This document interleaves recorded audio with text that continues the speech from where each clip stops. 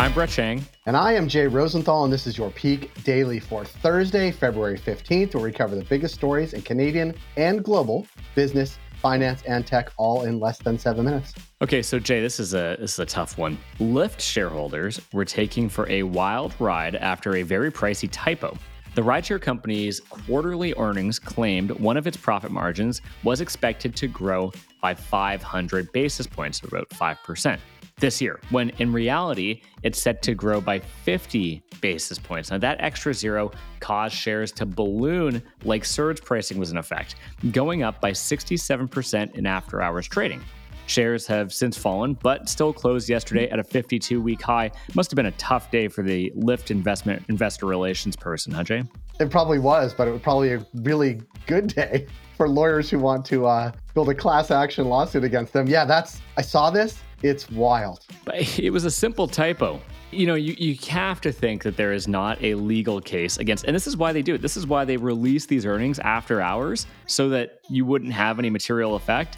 And typos happen, mistakes happen. Jay, I'm ready to move on. I want to forgive and forget. As someone who owns a newsletter company, that's good on you. No, they can afford it. Anybody who lost any money on this, Jay, they can afford it. It'll be fine. It says you. No, but it is interesting, but it also lends itself to the idea that if you were going to do this nefariously, this is a good way to do it. Yeah, typos. That's a good idea. Yeah, we should, accidental typos. Yeah. Right. But I also, accidentally after hours traded on the news.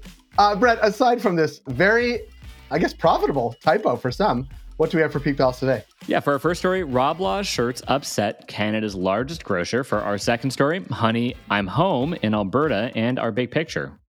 For our first story, the Roblaw Corporation has previously beefed up with Frito-Lay and other smaller suppliers. Now, it's in a spat with a guy making novelty t-shirts. What does Loblaws have against this specific t-shirt, Brett? So Toronto-based artist Christopher Lamb was forced to remove products from his Etsy store that lambasted grocery store chain Loblaw and its high prices after the company filed a copyright infringement complaint through Etsy. Lamb is disputing the case. You bet he is. The products feature the name Roblaws, and the S in this case is a $, paired with a grocery basket and a gun. Underneath, text reads, "Live life hungry," a twist on Loblaw's slogan, "Live life well." Yeah, and the shirts parodying the Loblaw-owned no-name brand, which read "No Shame" and reference the Loblaw's bread price-fixing scandal, are still for sale. Now to zoom out. Lamb had previously gotten in hot water having to change the design of shirts reading "Metro stinks" after Ontario transit company Metrolinx complained directly to him. This time around, he said he's ready to take Loblaw's challenge all the way to the Supreme Court. Lamb isn't the only one selling products taking aim at Loblaw, and Chairman Galen Weston Jr. Take this Eat the Rich tote, or the shirt that reads, "Galen, you suck." That's pretty direct. It matters because public perception of Canada's largest grocer is nearing rock bottom as consumers blame corporate greed for still elevated food prices. The fact that merch going after Loblaw was so popular that the company sought to block its sale is further proof of this. Loblaw is finding new and exciting ways to stir public anger, be it swiftly aborted plan to remove 50% off pricing for items nearing their best before date, or snubbing the proposed grocery code of conduct meant to promote fairness in the sector. Yeah, but the vote is still out on how much of this ire is deserved. Research from the Bank of Canada and the Retail Council of Canada suggests that rising costs from suppliers, not rising profit margins for grocers, have been the real factors behind food inflation.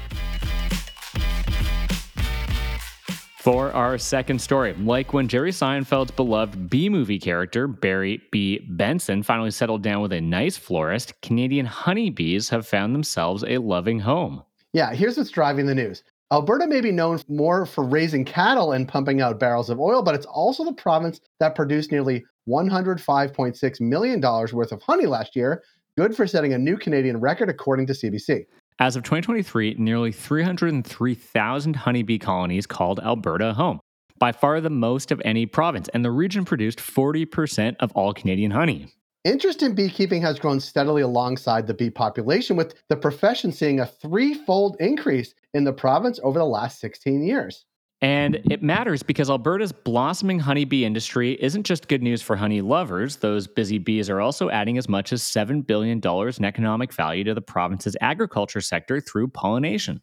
Key exports like canola, cattle, and livestock that help Albertan farmers bring in $22 billion in 2022 have all benefited from the high bee population. Certain crops are extremely dependent on honeybees, with some Alberta beekeepers actually sending their bees to BC to help pollinate the province's famous blueberries. The bottom line is this: at a time when bee populations around North America are in drastic decline, the growth of Alberta's honeybees colonies and interest in beekeeping has been a buoy for its agri-food sector, especially as the province grapples with unprecedented water shortages. And for our big picture, the ROM plans new expansion. The Royal Ontario Museum, Canada's most visited museum, announced a $130 million renovation to remodel its main floor and add 6,000 square feet of new gallery space. The plan, which will be mostly funded by donations, aims to make the ROM more welcoming and change the controversial crystal entryway. OpenAI Net's copyright court win. A California judge dismissed most parts of a copyright suit brought against OpenAI by writers, including Sarah Silverman and Ta-Nehisi Coates, claiming the company used their books without permission to train ChatGPT. The judge found that the writers couldn't explain exactly what parts of their books were used. Bell execs to be grilled about layoffs. Top executives from Bell and its parent company, BCE, including BCE CEO Mirko Bibic, have been called to Parliament on February 29th to elaborate on the decision to cut 9% of its workforce this month. The move drew the ire of several MPs, including the Prime Minister, who called it a garbage decision. I like that language, Brett. Peak Pals, thanks for making us the most listened to business news podcast in Canada. If you got a second, why not follow this podcast on your app of choice and leave us a review. And if you want more Peak, make sure to subscribe to our daily newsletter at readthepeak.com. Have a great day, Peak Pals.